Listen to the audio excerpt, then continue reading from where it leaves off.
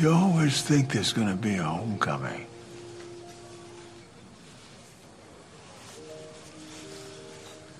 The embrace of a woman. It tells you you've done all right. Well, there is no homecoming. Not for me. Not anymore. Hello, everyone, and welcome to Decoding TV, a podcast about television. I am David Chen.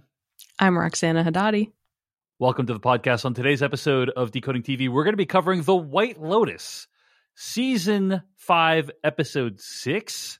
Season 2, Episode 6. Sorry, I'm getting this confused with The Crown. It's all right. Season 2, Episode 6, Abductions is the name of the episode.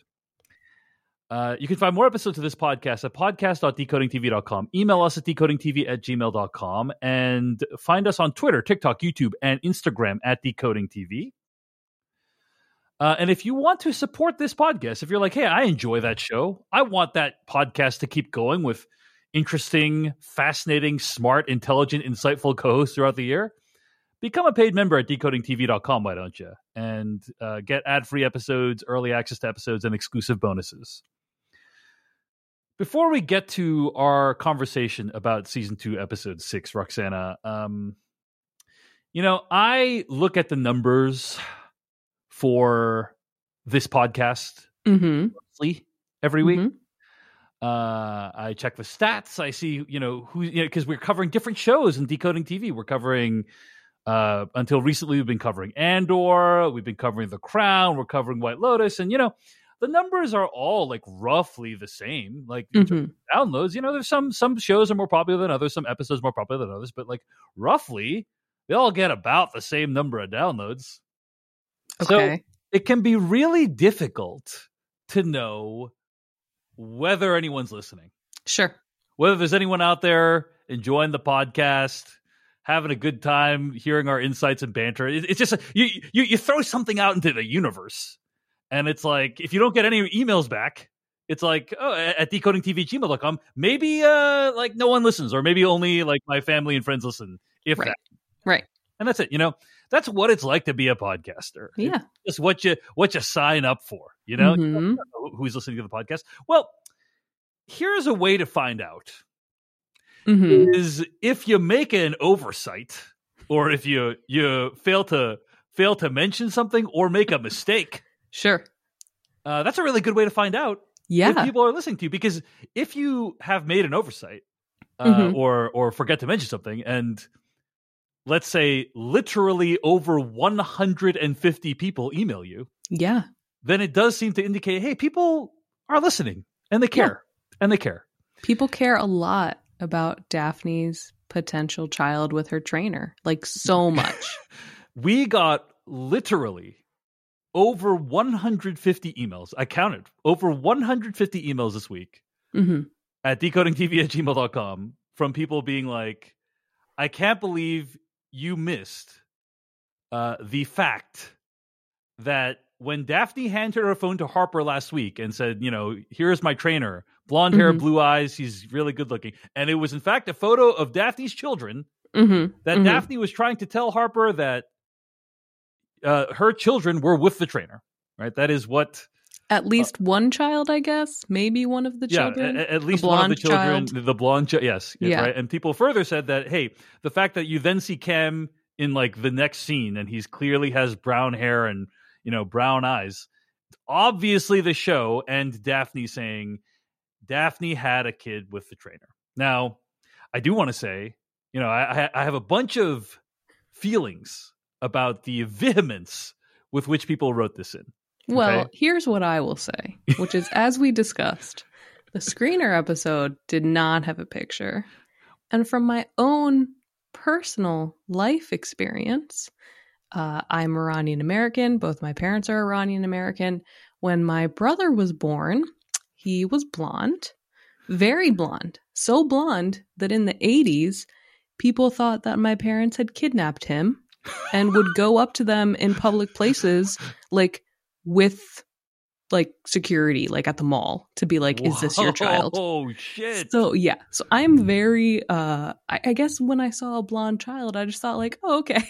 Yeah, okay. I mean I have a few thoughts, right? Like there's a several reasons. Like number one, I think it is very reasonable for people who listen to a White Lotus recap podcast to not be happy when the hosts of that show miss something that they think is glaringly obvious. Like that, Sure. That makes sense because you're like, you listen to in my opinion, you listen to a recap podcast for insight and for stuff that you wouldn't have picked up on your own. And so if the hosts fail to do that, I understand why people are upset. People literally writing in saying they were screaming at their phones out loud when we didn't include this. Now, I will say in my defense, there's a couple of reasons why this happened, right? The most obvious ones are Roxana said last week that she got a screener that did not have the image in the during the episode, right? So obviously she wouldn't have known what was going on there. I just thought it was going to be the trainer. Little did I know. And Roxana is the person who is basically my safety net, who prevents me from making humiliating mistakes. Oh, so I made the humiliating. Oh, yeah. So when Roxana can't prevent me from making a mistake, like that's when things really go off the rails. The second thing is I have a very poor grasp of Mendelian genetics. And it's something I've been working on, I'm open about it. But seriously though, I mean, here is my bar for a theory like this. And I think it is a theory. I think it's very likely correct, but obviously Daphne does not confirm it or anything like that. Right. Nor do we know from the show. I think it's very likely correct, but my bar when people bring up a theory like this is, does it make the show more rich and interesting? And in my opinion, it does. Oh yeah, it does in this case. In particular, if you think about how Daphne was talking about almost losing one of her children earlier on in the season, right?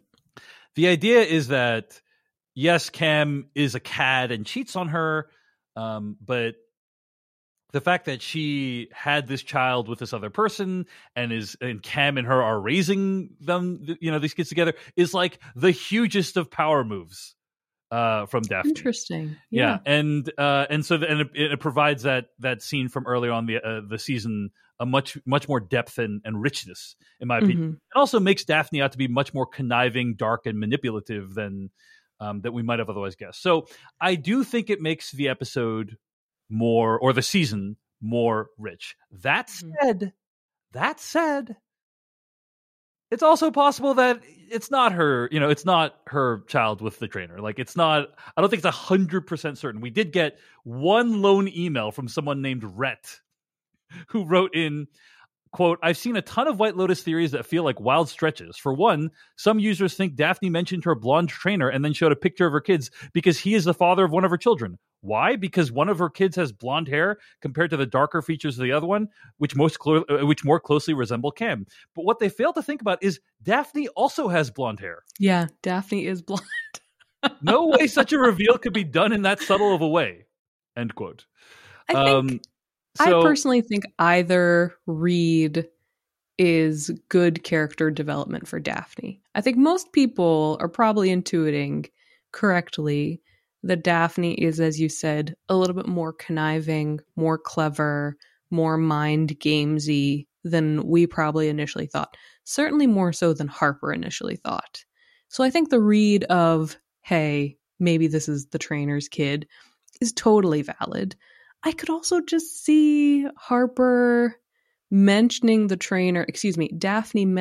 trainer thing, as some other people said in email, to encourage Harper to like do her own thing to find her own happiness. So I think either read adds more to Daphne, but yeah, probably should have seen what the photo was. I just assumed it was going to be like a hot trainer, and I was like, okay, well there we go. I mean, Aubrey Plaza's character did say like, hey, this is just a photo of your kids. Yeah. I mean, it is a kind of weird way to introduce it, but yes, that I do think that the theory is likely correct, and this does make Cam and Daphne's relationship more interesting and textured and disturbing.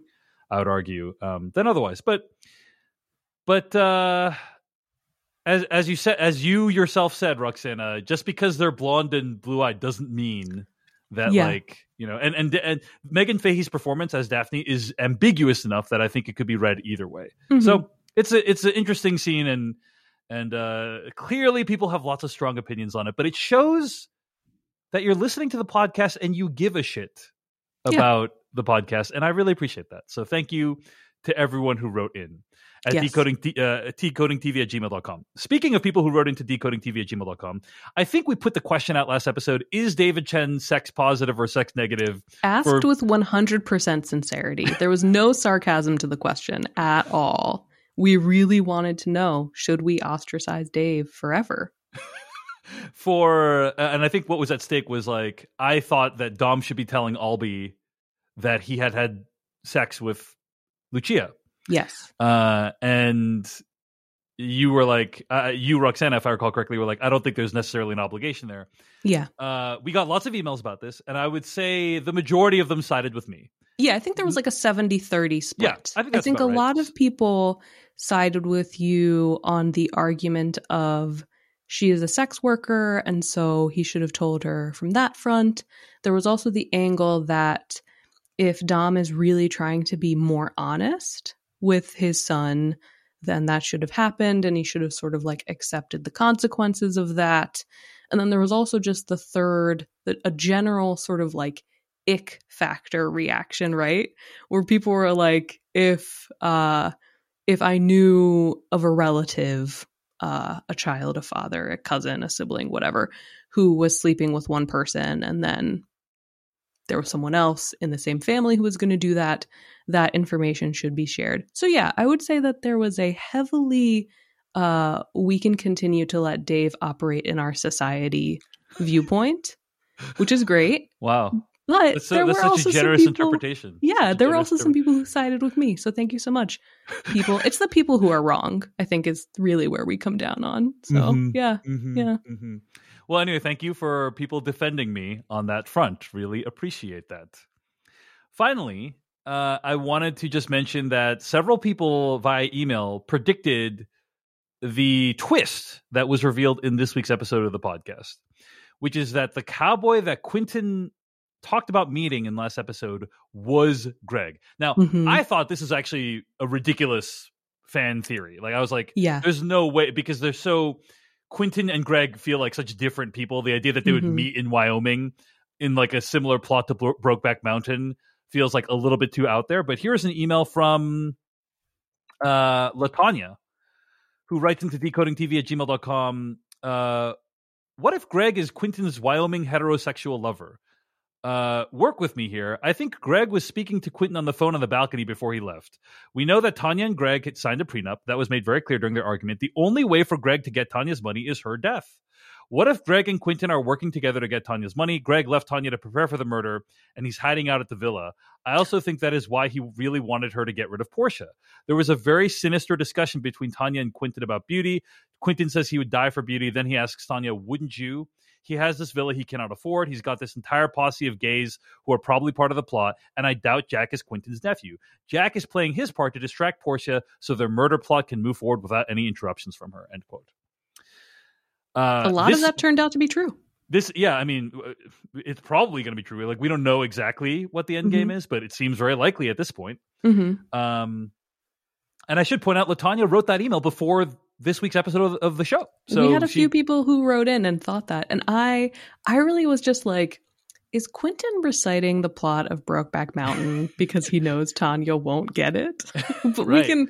we can sort of talk about our reactions to that twist. But yes, I'm very impressed by the people who figured that out. Basically, our listeners are very impressive, I think, is kind of the big takeaway from this.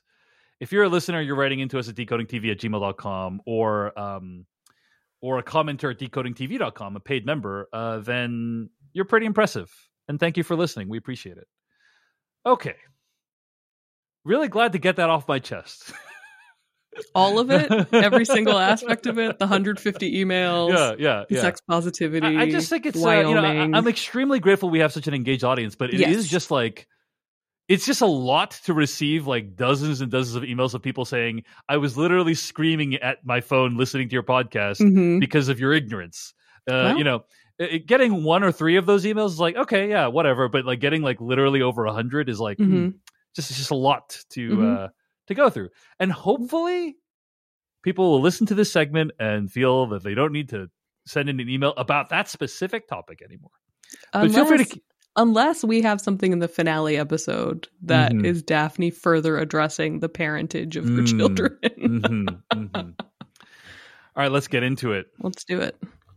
Season 2, episode 6, Abductions. Ethan and Harper. Let's start with them as usual. Ethan's awake in his chair. Harper is sleeping on the bed. And Ethan is not happy because Harper is acting... as Ethan describes, like she doesn't believe him. She thinks that he still cheated on her. And then they have what I think is a very heartbreaking, mature, reasonable conversation about their lack of attraction for each other. And she has this great line about how we're too young to be this old, end quote, right? Like there is no electricity in their relationship anymore. And she's acknowledging that, and he is still kind of like clinging on to this relationship, but he doesn't really dispute anything she says, as far as I can tell. What did you think of this conversation between the two of them? Yeah, I mean, I think they're having 2 different conversations. Like I can see both sides. I can see Harper's perspective where it's like, we can't seem to sync our schedules. We can't seem to find physical time to spend together. Which perhaps addresses something you and I have talked about before, which is like, why aren't they doing anything on their own, right? Like, why is neither of them saying like, hey, let's just do something without Cam and Daphne? Maybe because there isn't anything that is a shared interest anymore. So I totally see Harper's perspective.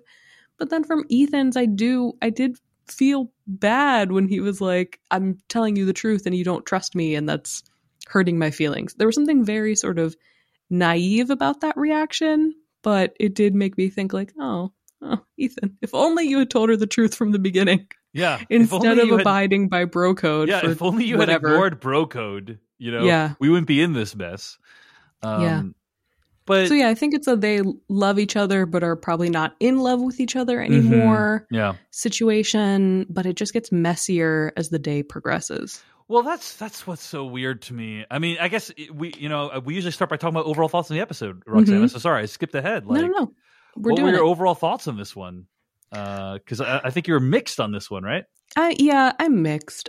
I mean, again, I have been increasingly coming around sort of on the like dual couple storylines, because some of it is like a little bit predictable. Like I think we knew from the beginning that probably something was going to happen between Harper and Cam, or somebody was going to believe something happened between Harper and Cam. We don't exactly know. So some of that is predictable, but some of the dialogue here, like you said, I found very smartly written and compellingly acted. But then some of the other stuff, I don't really love the Greg Quentin connection. I think it feels a little bit too neat for the story. And Lucia and Mia continue to be a question mark for me. So an episode of up and downs, some stuff I really, really liked, and some stuff that I'm just curious how this wraps next episode. I continue to enjoy the show because I do feel like it does a great job of capturing character dynamics. For the most part, these all feel like real people in the real world that could exist, that, some of whom I've actually met before. And as you said, some of the dialogue is great. Some of the acting is great. The Ethan stuff is a little weird to me this episode, because this opening sequence was like really awesome. I thought this is like, oh, this is how like a relationship falls apart. But then the rest of this episode is about his like jealousy and it's just like, where did this come from? I guess we're just leaning on the idea that like any guy would be jealous, and it does seed in that like Cam is kind of alpha male and has probably stirred the pot with Ethan before when it comes to like romantic interests, but we haven't really seen Ethan act like this the rest of the season, like super possessive like this. So that to me is it's just a little odd to me, Ethan. The fact that most of this episode concentrates on Ethan's jealousy, when in fact like this part about like this relationship slowly unraveling is the most interesting part. It's like rather than this plot of like, oh, it did Harper and Cam do something together? Like that's kind of, it creates this mystery of like, did they do something together? Like that's what the audience is focused on. The thing I'm focused on is like, put that aside. Like, what is going to happen to their relationship regardless of that? Right. That is more interesting to me than like this mystery box of the Cam and Harper stuff. So anyway, go ahead. I mean, I definitely agree with you that I feel like this was sort of a little bit of a gender essentialist read, which we have avoided for Ethan so far. I guess my question is, did you think that he reached his breaking point and what we're seeing now is post that, or did you feel like that character turn was not well established enough? It's like, to believe that Ethan would behave the way he does in this episode, you'd have to think that he was extremely protective of his relationship with Harper and or is like possessive and or is insecure. Like one or more of those three things, I would say. And I just don't know that the show's done a great job of establishing those things. Yeah, because other than that he's like a dude. You know, and like any dude would be jealous if other dude was sleeping with his wife, and I'm like, okay, like I thought the show was smarter than that though, like, but. And that's sort of where it like falls down a little bit for me. I think we have seen, I don't remember if it was the last episode or the one before where Harper was talking about, yes, she'd had a threesome. There were elements of her like past sexual history that I don't think Ethan knew. And I think we saw his surprise at those revelations a little bit. And I think the show has tried to establish that both couples have been lying to each other this whole time. And we're watching like how the opposite partner reacts to those lies, I guess. Yeah. But I agree with you that Ethan, having been a little bit in the background while Harper was the dominant force in their relationship, the intensity of his reaction, I did buy it because I think we are meant to see Ethan as being very, at this point, in his own head and sort of like obsessed with what could be happening when he's not around. But I think we established Harper a little bit better, so her turn was a little bit more believable. But Ethan's just seems maybe a little bit hasty in comparison.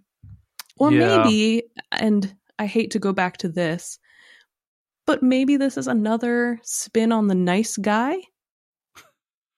But truly, no, I truly, like, I'm not saying that to like stir something up. I'm being honest. Like, I think the scene where Ethan is like, no, I'm not gaslighting you, the intensity with which I think he wants to like smooth over things with Harper. I wonder if this is another commentary on like how people view themselves versus how they actually act. So I don't mean like just the nice guy, quote unquote, but if the point is sort of like unpeeling the way that you think someone else views you versus how you actually view yourself, maybe that's the angle that we're supposed to apply to Ethan here. That makes sense. I agree with you there. Hashtag justice for Albie. Sure. But yeah, that's an interesting idea that like, on the outside, he's like a cool, understanding dude. But then when you like, oh, his wife might be cheating on him, that's like when the real Ethan comes out, like that's. But then again, it goes back to your gender essentialist argument, which is, are we really saying that every guy would act like this? I don't know.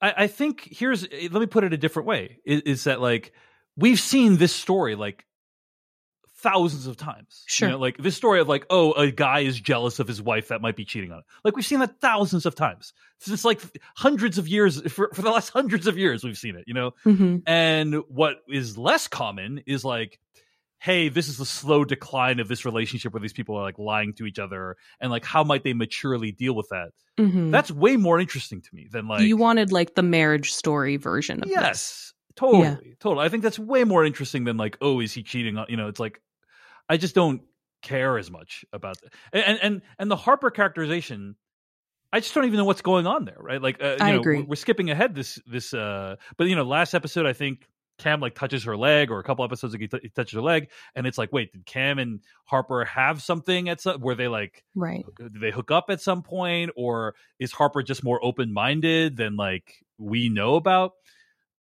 The problem is for me, I think Aubrey Plaza is doing an awesome job, but like from a character perspective, we've spent most of the show with her being pretty uptight, right? Like with her being really specific about what she is looking for in terms of a vacation or a relationship. And then for her to just now be like, oh, I'm open to other things.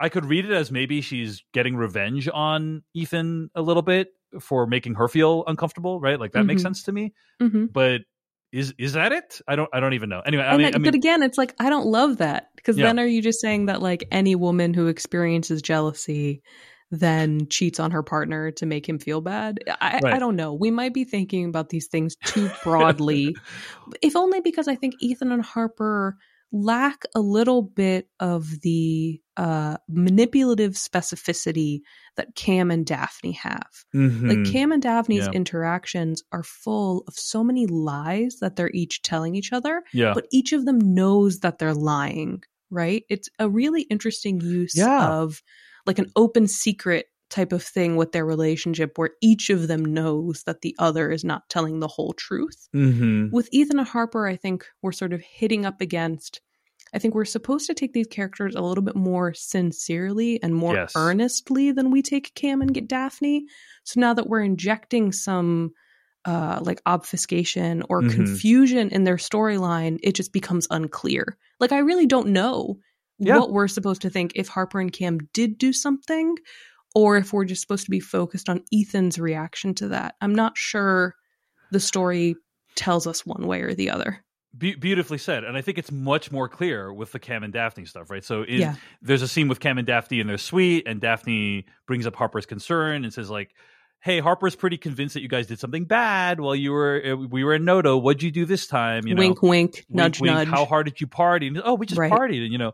And, and I think you're right that on some level they both know that each other is lying or like is concealing the truth. And that's fascinating. And I think that's like a very consistent, the season has been like consistent about them throughout the season, like overall, right? I don't feel like it's like, where is this coming from?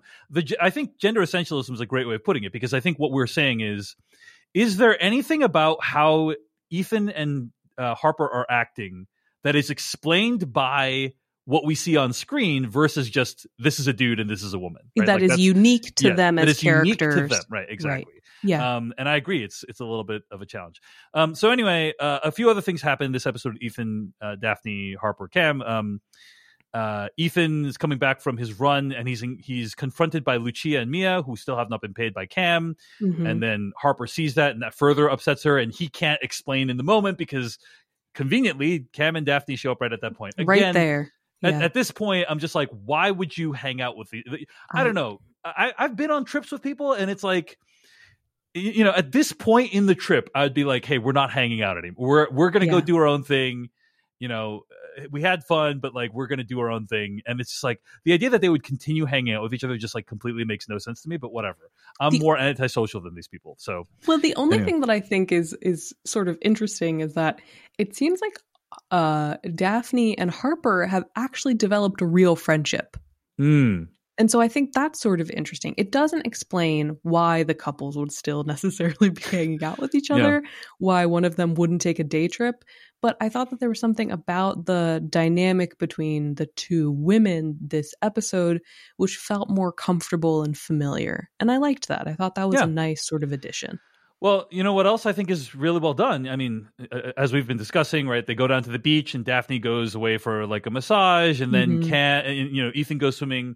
Cam and Harper go back to the room, and then Ethan thinks that something weird has happened, or they get drinks and they're really, really friendly, and then they vanish and they go to the room, and then Ethan comes back and then he thinks something's happened. And I thought the setup was all just really smart. Like, there's just enough there that you'd understand why Ethan would upset, think something happened. But there's enough like it could all just be innocent, like plausible deniability, and that part is really well done. You know, like it's just like, ooh, like I don't even know what exactly happened, and I think it's supposed to be ambiguous at this point. Yeah. So there's just it's just like it's fun. It's a fun setup.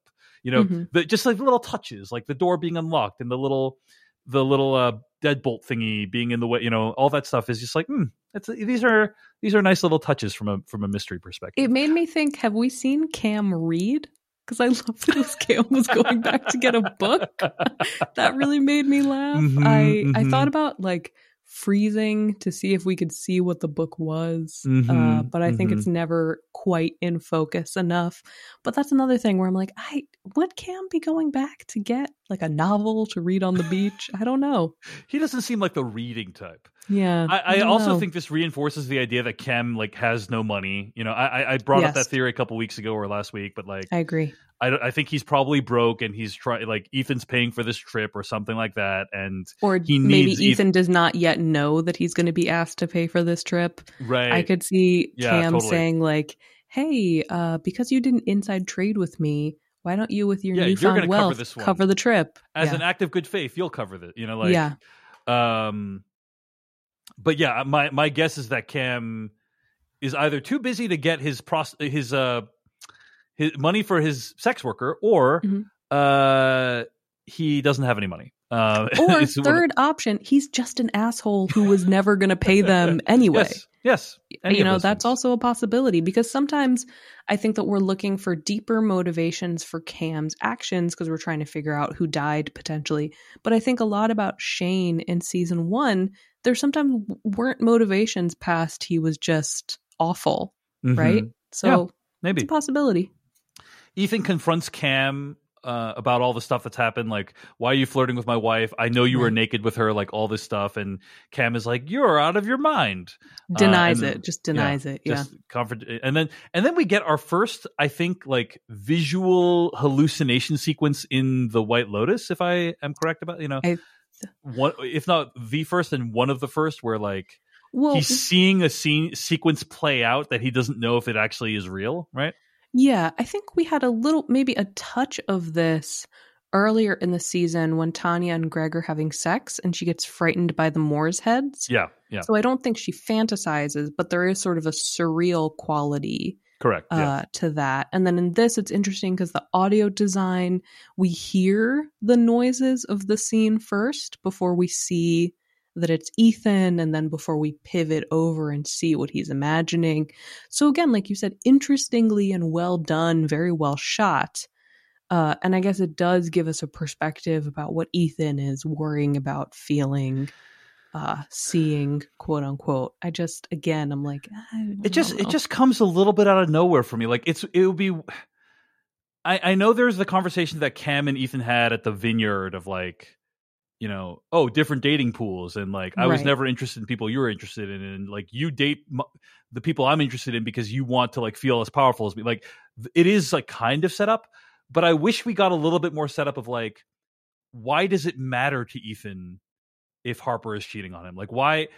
Okay. How important is their relationship to Ethan at this point? At this point, right? I think we sort of get that when he says that he wants to work on it earlier in the episode, but I agree with you. It's a couple lines of dialogue throughout the I wish we'd gotten it throughout the season of like, hey, he knows that he and Harper are on the rocks, and like this trip, they really need this trip to like reset the relationship. Exactly. Right. And then it's like, it's going south. You know, like that would make way more sense to me. Instead, this whole plot line feels like it comes out of nowhere for me. See, that's exactly how I felt about the Harper plot line. Like I thought Aubrey Plaza acted it well, but I couldn't understand why she would seemingly indulge Cam in like sexual conversations or conversations about her own history. Again, it's like, I understand that Ethan had been like, hey, try to have fun, you know, like loosen up a little bit. But for her to take that turn into whatever she's doing with Cam felt a little bit outside of the realm for me. The only thing I'll say is I wonder if what's happening here is sort of like a shifting perspective, Rashomon type thing, where Ethan is seeing it a certain way, and so we're seeing it the way Ethan is seeing it, and maybe Harper isn't really flirting as much with Cam. I don't know. I'm just trying to think of other ways maybe where this storytelling could feel a little bit more cohesive. In terms of your question of like, what is Harper doing? I have a few theories, right? Like, which I've already mentioned a little bit, like the jealousy. Maybe Harper and Cam have already gotten together before in the past, and we don't know about it. Maybe Harper's trying to make Ethan jealous. Maybe Harper is using this as an opportunity to explore what an extramarital engagement might feel and look like. And she does have that line where she's like, basically like the physical aspect of our relationship. Like, I need more. Yeah, she needs more. Exactly. Yeah. Right. But from this guy who you clearly hate. That's the thing. You couldn't find any other just like handsome guy to flirt with at the resort. It just all doesn't like quite add up for me. Like, it'd be one thing if like she found him appealing in some way. I don't know. Maybe it's like, oh, who wouldn't find Cam appealing? And like that's kind of what we're supposed to think. But I don't know. Anyway. Sorry to Theo James. It's nothing against Theo James. It's just it's an interesting turn to be like, I hate everything about you and what you stand for and who you are as a person, to I'm going to shrug my shirt off so you can see me better in my bikini. Yeah, I don't entirely love it. Yeah, I hear you. Well, one thing I can say about that scene with Ethan in this episode of The White Lotus is when he gets those horrifying visions in his head, he probably feels electrified by them. Probably, yeah. And I mentioned that because this episode of Decoding TV is brought to you by Nissan, except they're electrifying you in a good way. You see, as a pioneer in the electric vehicle space, Nissan's always looking for ways to deliver meaningful technologies to EV owners. After all, Nissan has been making EVs since 1947, and their EVs have now traveled 8 billion miles by Nissan Leaf owners since 2010. 8 billion miles. That's the crazy. Equivalent of driving to Pluto and back. Oh, wow. Think that's electrifying? One of their EVs trekked all the way to the North Pole, and Nissan even tests their EV technology on the Formula E racetrack. But Nissan knows you don't just get an EV for the E. You get an EV because it makes you feel electric, because it sparks your imagination. It ignites something within you. It pins you to your seat. It takes your breath away. At least that's what Nissan thinks about when designing their EVs like the Nissan Ariya and the Nissan Leaf. It's about creating a thrilling design that electrifies customers. I love Nissan's focus on creating a thrilling drive and an electrifying life. In today's world, it's so important to look around you, pay attention, and look for all the tiny ways that life can electrify you. Like, for instance, in the case of The White Lotus, I mean, so many things are electrifying in The White Lotus. Flirting with danger. Flirting with people outside of who you would normally flirt with. Anyway, a huge thanks to Nissan for sponsoring this episode of Decoding TV. Nissan, EVs that electrify. All right, let's get to the rest of the episode. Let's do it.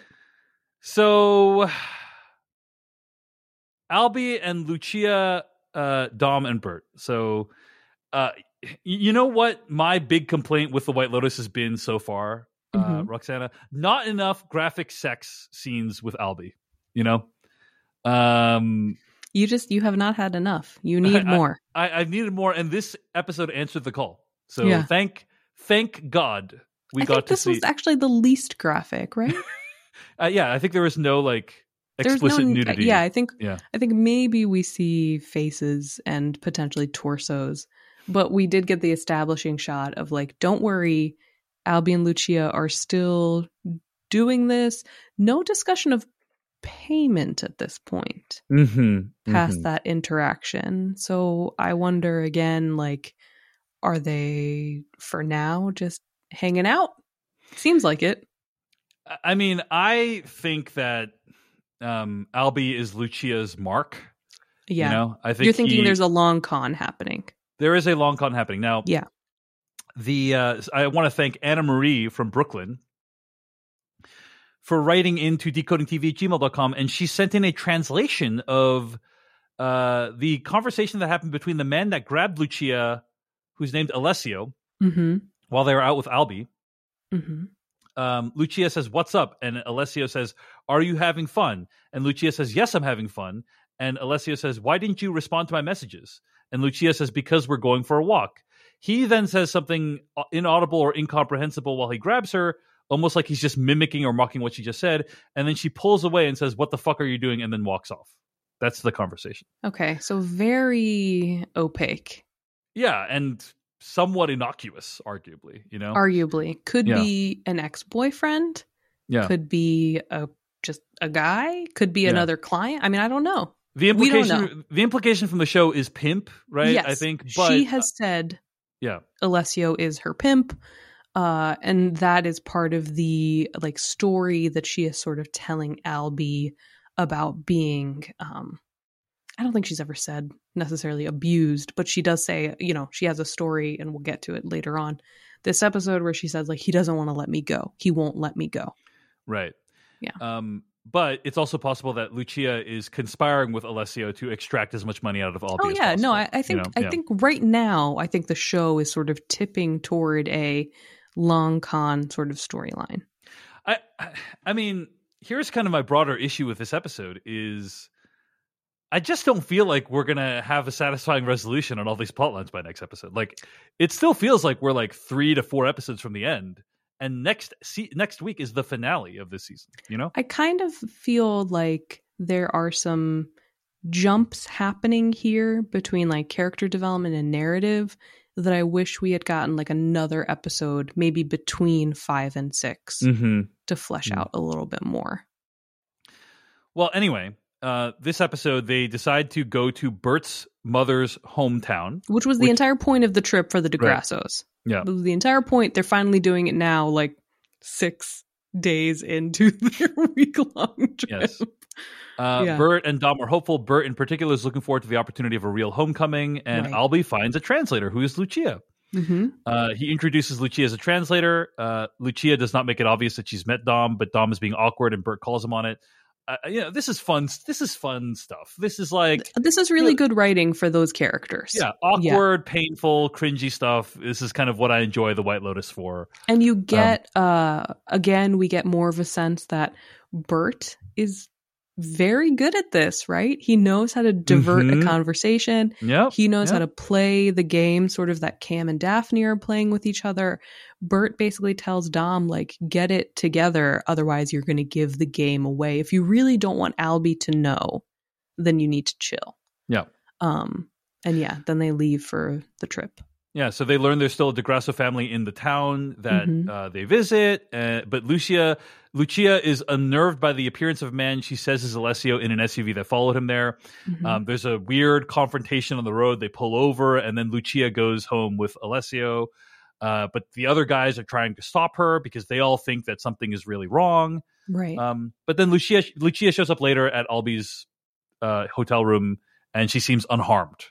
At that point, if physically I unharmed, yeah. I really love that scene. We don't have to talk about it in depth, but again, I liked the DeGrasso generations like uniting for something. Yes, it's uniting to defend a woman who might be conning them, but I liked sort of everyone's approach. Like I like that Dom. Yeah, they're all different in their own way, right? Dom suddenly becomes a heavy. And he's like, we could take these guys, right? Yeah. Albie, of course, is like, well, it's more respectful if we let her do what she wants and we shouldn't escalate it, which is a sort of hilarious Albie response. And then Bert is just shocked. Like my heart broke for Bert a little bit this episode because I think things keep happening that he doesn't understand and can't really figure out. Like I think Bert potentially feels his own irrelevance this episode. And I think F. Murray Abraham did a really good job with that. He's awesome. I'm not saying he's not a piece of shit as a character. Sure. But he was so off-putting in the first episode, like harassing everyone. Yeah. And then he's become like kind of, in some ways, a Greek chorus or audience surrogate character, like watching this madness unfold around him and providing funny commentary. So I've really enjoyed that character's presence for the rest of the season. But as you indicate, they get to the DeGrasso family relative's house, and it's 3 women, maybe 2 or 3 generations. Bert's aunt, Bert's cousins. They only speak Italian. They do not understand or are not interested in engaging with what the men have to say, and eventually tell them to run off. What do we need men for? The woman asks. Bert asks to see their mother, and they laugh at the idea because she's a real hard case, commands them to leave, and immediately starts screaming at them. Yeah. She says things like, you want the pretty money, shame on you. I curse you and your kind, fuck off. So yeah, and then that's probably the culmination of this whole trip. Yeah. So what do you think you want the pretty money means? My guess at what was being said was this idea of like you left for, to find a more prosperous life, and like that departure was seen as a betrayal by people from their hometown. But I don't know. I don't really have any idea. I have no clue. I mean, I think that could be part of it. Like, why are you coming back? You left. Yeah. I don't know if we know exactly why Bert's mom left. I don't know if there's an allusion here that like maybe Bert's mother had a falling out with these other women. Mm-hmm. But because the language barrier, I'm not sure that they really know who Bert is. Mm-hmm. So again, if we're just doing like a generalized reading, I think it's three women who seem pretty self-sufficient and are like, what are these men doing here? Get out. Right. And this idea, as you said, like Bert is feeling his irrelevance. Like he, in his worldview, it's the role of women to like welcome him back to and his comfort home him. and him. And that is clearly not what he receives this episode. So. Right. And he explains that when they have dinner at the end of the episode. Mm-hmm. So, although he does have a nice moment with Mia and talks about how good she's at singing and performing, so there's that. Mm-hmm. The final scene, Lucia shows up at Albi's room, and she talks about how like Alessio wants to control her and he won't let me go. And Albi says, "What would it take to let you go?" And she says, "Money." And I think it's a con. I think she's going to try to extract some money from him, and like that's the whole game. I also could see Take Me to LA with You. Yeah, possibly. Yeah. And there's part of me, I don't know. I don't love that for either. I don't love Lucia or Mia, or I don't know anything about how they're being presented. I have to say, yeah, sure. Like Lucia, like this is a situation where we don't know what we're watching, right? So it's like we're not going to know until the end of the season, like whether the Lucia characterization was consistent throughout. Right. But I do think it is worth noting that in the first episode, she says she found Dom online. Right. And she seems like pretty in control of her own destiny at that point. Right. So, and earlier, I praised this scene, and I still actually agree with this when Bert says to Albi, like, all women are not victims, right? Yeah. Like, you don't necessarily need to be saving her. This could be a choice she's making. I sort of agree that Lucia, as a little bit of a femme fatale character, could be conning Albi, probably is conning Albi. Yeah. And there's part of me that like respects that characterization. Yeah. Like, women can be bad too. That's great. Yeah. I just wish that there was more to Lucia or more to Mia, so we understood this storytelling a little bit more. Yeah, totally. Especially Mia, because I really do not get what is going on there. Well, they're holding. Yeah, Mia is just like a manic pixie dream piano player at this point. But I think Lucia, they're just holding their cards until the final episode. Like, it will be. My guess is it'll be revealed next episode, and then we'll be like, oh, that's what the show was trying to do all along, and then we can more fully evaluate. Right, we could like rewatch and see how the pieces fit together. Right. But the whole like Alessio is my pimp and he's trying to control me feels like it clashes pretty harshly with the characterization of Mia that we got in the first episode or two. Or with Lucia's characterization. The Lucia characterization, where she seems like she's having a blast. And like, I remember watching those episodes. Those do not seem like a woman living in fear to me. But yeah, and it's hard because, again, it's like, you don't necessarily want to be the person who judges, like, how does this female character react to a perceived threat? Does she react like afraid enough for me, right? Like, that's sort of a slippery slope. But I think both you and I thought that her turn toward guilt, I think 3 or 4 episodes in, and feeling like she wasn't going to be forgiven, and there was sort of like a Catholic guilt thing that happened, that felt like a distinct turn that we did not have a lot of context or background for. Yeah. And then I think in that same episode, or maybe in the next episode, is when like this Alessio figure appeared, right? So it just seems like a lot of rapid transformations for this character that might not necessarily be linked together in a yet fulfilling way. Yeah, I agree. And good call out. Like, yeah, maybe she was under the threat of Alessio the whole time, and different women would handle it in different ways. So yeah, right. I don't mean to imply that like if you're being pimped out by someone, you must behave a certain way. It's a good call out. Right. No, I think what we're both looking for is for Lucia and Mia to have a scene where they're together long enough for either one of them to explain what they're doing to the other. Right. But to sort of introduce these characters as best friends who we now have seen be separate for a couple of episodes, it doesn't help explain their motivations, really. Let's talk about Tanya and Quentin. Let's do it. Tanya and Portia talk, with Tanya warning Portia about Jack. Mm-hmm. I actually really like that scene. Tanya's behavior this whole episode is very like muted. You know, she's very like not happy-go-lucky. You know, randomly doing things. I mean, she's going along with what's going on, but she feels very like, you know, she's muted because she's seen something that's upset her, which is that either Quentin's having sex with his nephew or Quentin's lying about who his nephew is. Like one of those two things is one true. or the other. There's like an element here that is not good. But again, I love when she's like, I just have a strong hunch. Yeah, that that's the case, and it's a fun moment. But again, like, wouldn't you leave? I'm just like, wouldn't you go? Wouldn't you be like, okay, this is weird. My hosts are clearly lying about themselves or whatever. I should leave. Quentin is saying very dark, ominous things about wouldn't you die for beauty? Like it's just, but you know, the social pressure, I guess. And we do know that Tanya is sort of flighty in her own way. But yes, I mean, honestly, Tanya is absent for most of this episode. There's the conversation with Portia in the morning, and then a whole day seems to pass where we don't know what Tanya is doing. And then we just see her getting ready for the party, right? And then the party happens that night. Yep. And then she hooks up with this man that Quentin has brought in, Niccolo, right? Mm-hmm. I believe. Mm-hmm. And Niccolo flirts with him and they do cocaine together. And well, let's make clear, Quentin and Niccolo like coax Tanya into doing the cocaine. Mm-hmm. There was a lot of sort of like, it's a party, don't you want to have fun sort of things that are happening. Like Quentin very quickly whisks her around the room, then introduces her to Niccolo, holds back her hair while she does cocaine, seemingly is like encouraging her during this evening to be as potentially hedonistic and maybe reckless as possible. Mm-hmm.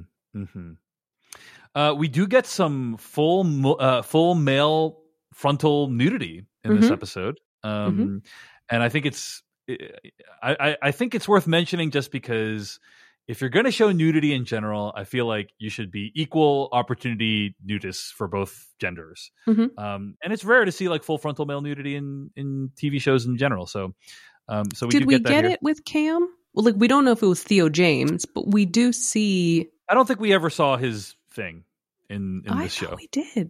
I thought we did in the first episode. I think we saw his ass and maybe the side of it, you know. But okay. But his back was to the mirror, if I recall correctly. So interesting. Okay. But maybe you just imagine Theo James' penis, and that's completely fine. That's possible. You know? But yes, and this it's a reveal, right? Yeah. But the more important reveal, yes, is the photo. Do you want to talk about the photo? Okay. So at one point, she picks up this photo and. They're in like Quentin's bedroom, it seems like. She's looking at photos that are on a bedside table. And there is a black and white photo that Tanya hones in on.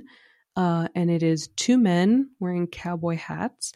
And it is a younger Quentin and a younger Greg.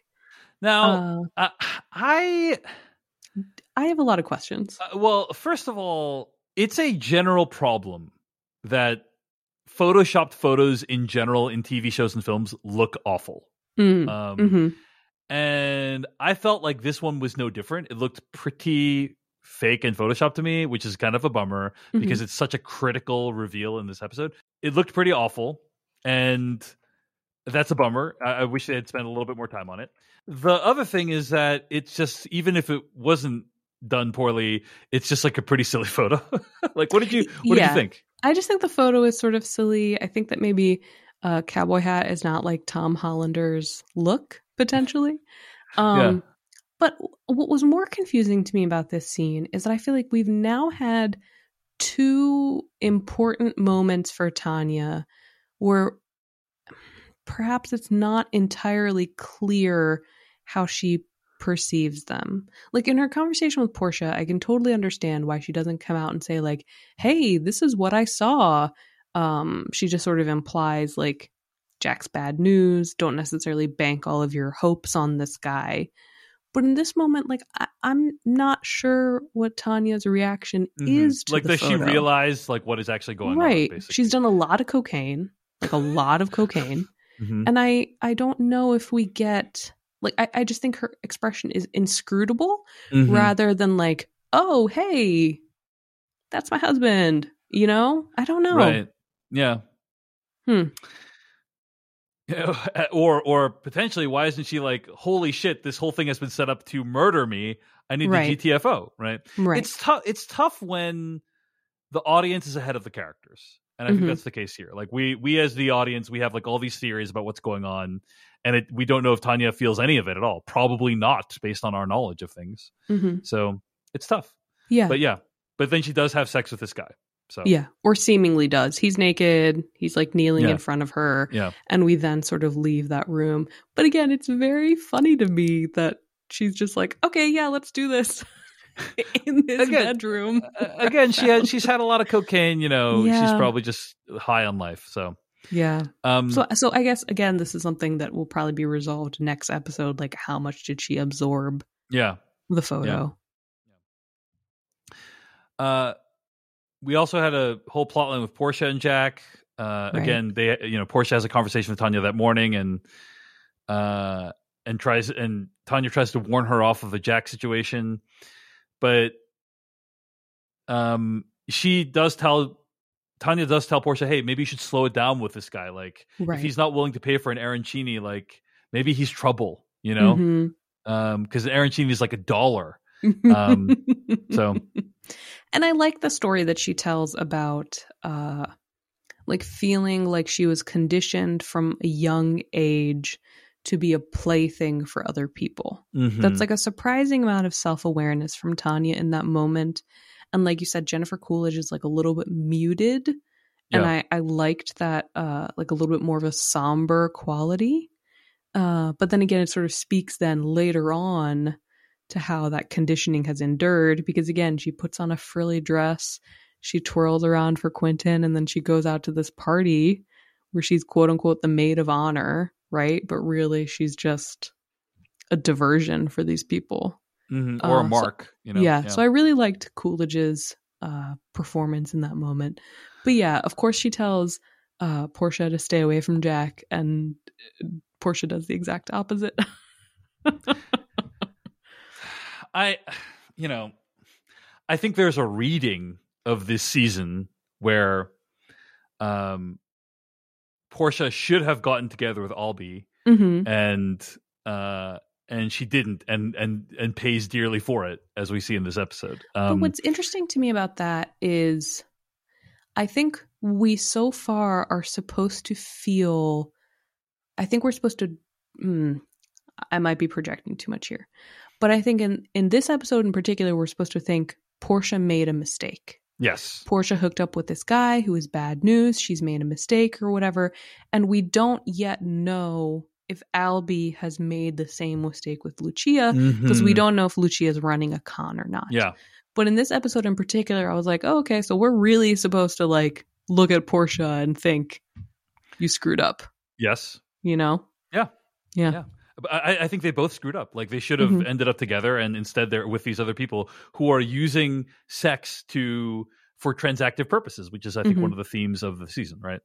Okay, but can I go back and say, even if Albie and Portia had hooked up, wouldn't they also each be using sex for transactive purposes? I think we're meant to think that they actually genuinely could like each other, even though, as we discussed, there's no like electricity there necessarily. Well, the only reason I say that is because remember when Portia on the phone with her sister sister was like, just find a guy, any guy to help pass the time. And that's what sort of connects Portia with Albie in the first place. So I just mean more so, I don't necessarily mean in this context transactional in a bad way. I mean more that like, sure, yeah. If Albie and Portia had just gone into it as like, we're on vacation, we're only here for a week, let's have a good time, it doesn't really matter. Yeah. I think that would have been fine, but it's not what happened. And so now Portia's spending the day with Jack, which... Well, what's interesting too is Jack is actively trying to keep her away from the party. Yes. And so this does lend credence to the Latanya's theory, who emailed into us, and many other people's theory that like Jack is there to keep Portia distracted. Jack is bad news. Yep. He gets super drunk and very embarrassing, and Portia is very put upon. And then they eventually have like a conversation. You know, he's like getting belligerent with people on the street, like he's actively like endangering her. They get back to the hotel, and then he's very drunk and kind of accidentally lets slip that like Quentin's probably not really his uncle.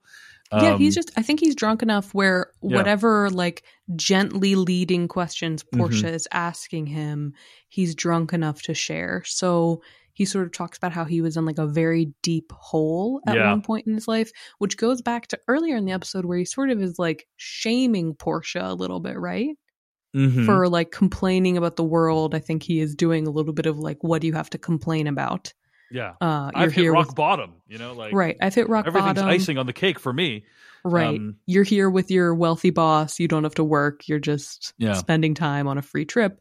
And yes, he sort of calls Quentin more of a friend, right? Than a family member.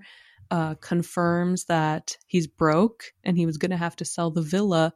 But now he's coming into some money. Right. Wonder what that's all about. Wonder what that is. Yep. Right.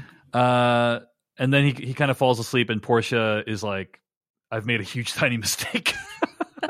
Yes. Yeah.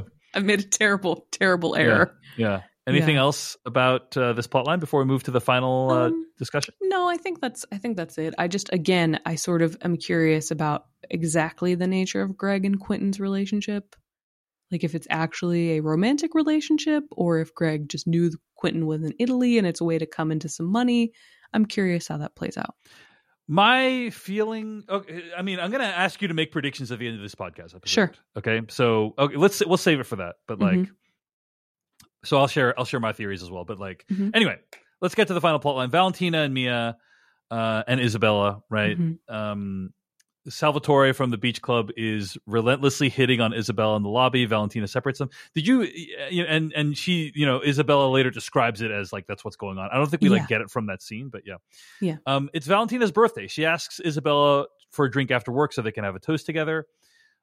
That evening, Valentina puts on lip gloss, getting ready to leave with Isabella. Isabella comes up to her, asks that Salvatore be moved. It's making her uncomfortable, and then she says she wants Rocco back at the front desk because Rocco is her boyfriend and they are engaged. Right. Was her boyfriend, now is her fiance. And they were just like keeping it on the down low at work. Right. Which Valentina is, of course, not happy about. She's stunned, I think. Yeah. And she's trying to like hide her stun because Valentina is interested in Isabella romantically. Right. And so it's painful for Valentina. She goes to get a drink at the bar and then ends up hooking up with Mia. Because that was kind of the terms of their arrangement. See, I really felt like this existed outside of the arrangement. I thought that this was like Mia hitting on Valentina. Like, I agree with you. They had discussed the arrangement previously. Mia had said, like, I know you're a lesbian. Like, let me play the piano, whatever. But this scene was just so... It felt like we were... I don't know how we were supposed to feel. I don't know if we were supposed to think that Mia is actually genuinely interested in Valentina and this was an expression of that, or to your point, if she's just following through on their perceived bargain. Again, I don't love the Mia characterization Yeah. here, so I didn't quite know what to make I have of given up on hoping for any kind of depth to the Mia character. it. Yeah, poor Mia. Sorry, but- Mia. Yeah, but I think I did find that this episode gave Valentina some depth and a tragic nature, tragic nature to that character of I think she's feels like she is gay and she's never been with a woman and she's very repressed. And that explains a lot of her behavior throughout the season. Also still very bad at her job. Correct. Yeah. Shouldn't be hitting on employees and so on. No. I did kind of enjoy how Isabella is like completely oblivious to everything. I was like, is this believable? And I was like, no, I think it's believable. I think it's believable. Yeah. Yeah. I mean, I think a lot of it is believable. Like, I think, like Valentina, I think potentially, something that I think the scene does very interestingly is like, should Valentina have told Isabella that she's interested in her romantically? And I know there very much is the argument of like, someone should not have to come out all the time, right? Like you shouldn't have to explain who you are all the time.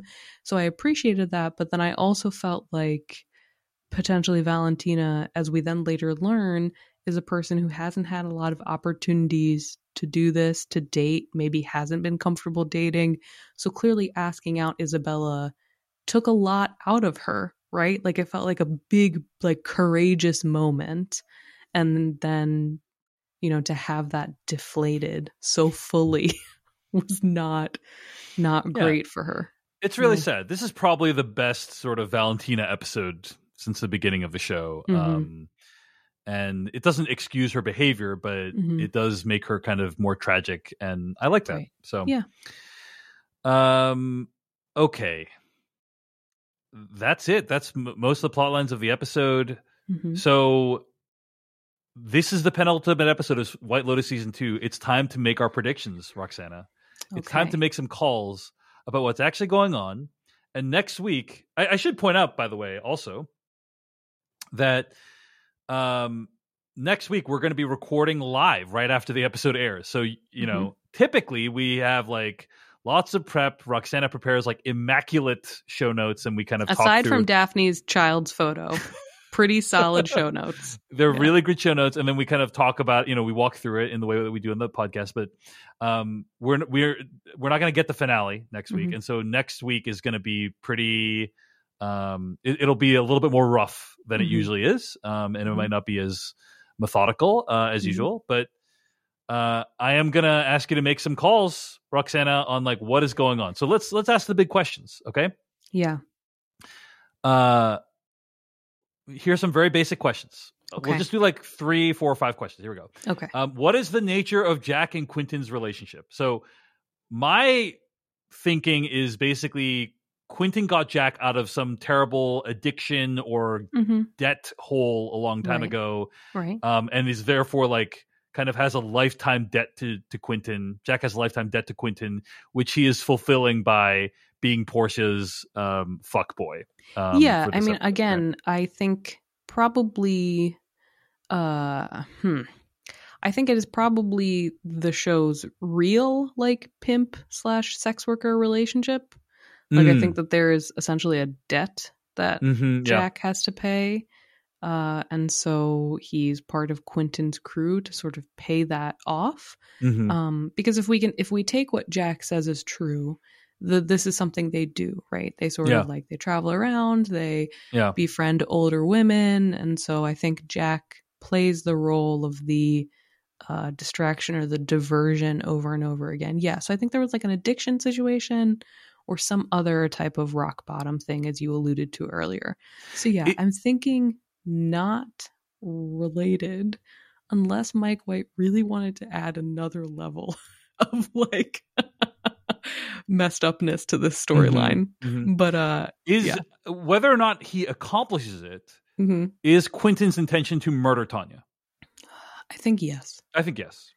Yeah. Okay. I think this episode had enough like ominous touches. Yeah. We didn't discuss it, but there's a shot where like Tanya is dancing on the dance floor. And then we sort of pause on her. We see that she has made eye contact with Quentin. The music drops out and they just share like sort of an ominous kind of look. and then the music comes back in. So unless we get, like a hard diversion at this point, I think Quentin is nefarious. Very nefarious. Yeah. Is Albie Lucia's mark in some way, or does Lucia actually like Albie? Can we say it's both? Yeah, maybe it's like, when I got into this, it was just because it was my job, but then I fell in love. It's possible. I think he's just a mark. I don't think she has any feelings to him. So that's what I'm going to put it. I think she does. I think when she says stuff like, I wish all men were like you, I think that's genuine. Mm-hmm. But yeah. I think it's all just part of the game. That's my prediction. Okay. Was Harper actually cheating on Ethan with Cam? With Cam? Oh man. I know. Yeah. We're going to have to make a, tough call here. Tough call. This one's the most ambiguous, I think. I don't know if we'll ever know, but I think it would make more sense for the character if she was not.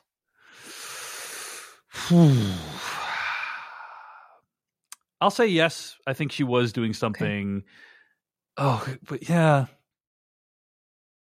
Here's what I'll say. Because here's the thing: they show it to you, like they show you the fantasy scene in this episode. So it's like, I think if she was, it's because the story needed her to. Mm-hmm, I don't think the character as written would do that. The reason I think so, they show you the Ethan fantasy scene, and it's like when a TV show or film does that. Typically, when they show you something like that, not always, maybe even 50% of the time, 50-50, let's say, what they show you as the fantasy didn't happen. Right. Because it's just to sort of lead you along. It's just to lead you along. But then, like, when you find out the truth, right, it's usually not like, oh, so the thing we saw as a fantasy happened. Like that's not very satisfying. Right? Yeah. What's more satisfying, like a great example of this would be Mission Impossible 6, Fallout. There's a scene where like Tom Cruise is like imagining what happens if he goes along on this heist. Yeah, he's imagining the attack on the French police. Yes, that's right. That's right. And then it's like, then the attack on the French police actually happens, and it plays out way differently than how he imagined it. And it's because if they just showed it again in the same way, it would be extremely unsatisfying, right, and repetitive, right? So it's like, if they show it to you, like the fact that they had the fantasy scene makes me feel like you're right, Roxana, that she's not actually cheating with him. What if we had a scene where we learned that Harper came on to Cam and Cam said no, or that Cam came on to Harper and she said no? I don't know. I'm just trying to think of like... That's possible. That's possible. Yeah. What else could complicate that? All right. So I think we're both on the no side of... Hopefully no. Yeah, hopefully no. Okay. Hopefully no. We're coming up the final one or two questions here, but like the basic, the ultimate question is, and these are related. Yeah. Does Quentin succeed in killing Tanya, and who are the dead bodies at the beginning of the show? Okay. My guess is that Quentin's plan, as we've discussed, is to kill Tanya. Right. That Quentin and his crew of people fail spectacularly. Okay. For some reason. Okay. My guess is because of Portia's intervention, because she's the only person that could help at this point. Okay. And they all end up dying instead. Like Quentin, Jack, and all the Greg. people. Quentin, Jack, and Greg, maybe. Quentin, Jack, and Greg. That's right. They all end up dying. Okay. Because it feels like the show wouldn't kill Jennifer Coolidge, but that's just my gut feeling. So I think they fail in killing Jennifer Coolidge, and they're the ones who end up dying. That's my guess. Okay. All right. Do you have any guesses? In the beginning of the season, I thought that Coolidge was going to die. Mm-hmm. Now I'm not so sure. Mm-hmm. And I have no real reason for thinking this. But I wonder if it's Albie, Dom, and Bert. The only reason I say those things is because... you think Quentin doesn't succeed and the actual dead bodies are the Grassos? Yes. The only reason I think this is because I feel like Bert's storyline this episode is kind of tragic. Mm-hmm. I feel like there's like a little bit of it feels like a story ending potentially. Mm-hmm. And I feel like Albie and Dom, there's been so much of a discussion about like people who leave versus people who stay, the family that they left behind to come here, potentially Albie being an easy mark for Lucia. I feel like if they all die, that sort of closes the Lucia narrative hole and maybe provides it with some resolution. But I really do not know. It's interesting because I think in season 1, looking back on it, once you know who dies in season 1, there's a lot of setup for it, I think. Because you see that character like spinning out of control a little bit. Yes. With this, the setup is definitely for Tanya. I would be very surprised if the Quentin and Greg crew can pull it off, I guess. Yeah. And what would that look like? Like, would they really drown her? Like, would they come back from the villa to the hotel to drown her? That doesn't make sense to me either. Like, I don't know. Well, those are our predictions. I think that's a very strong set of predictions we just made. Like, I feel like between the two of us, we're probably right about most of the things, but who knows? Time makes fools of us all. If you have a prediction, send it to us at decodingtv@gmail.com. If somebody hits it dead on, I'm going to definitely read it on the air. Oh, yeah. So feel free to predict like who you think's going to die. Does Tanya die? Is Lucia Albie's mark, or vice versa, and so on. Let us know at decodingtv@gmail.com. But should be fun to find out what the actual truth is. We'll be learning it in real time. That's going to bring us into this week's episode of Decoding TV. Roxana, where can people find more of your work on the internet? You can find me at Vulture, and you can find me on Twitter still. And you can find Decoding TV on YouTube, TikTok, Twitter, Instagram, I should say, at Decoding TV. Email us at decodingtv@gmail.com. Thank you so much for listening to this episode. We'll be back next week and figure out what happens in the season 2 finale of The White Lotus. Goodbye. Bye.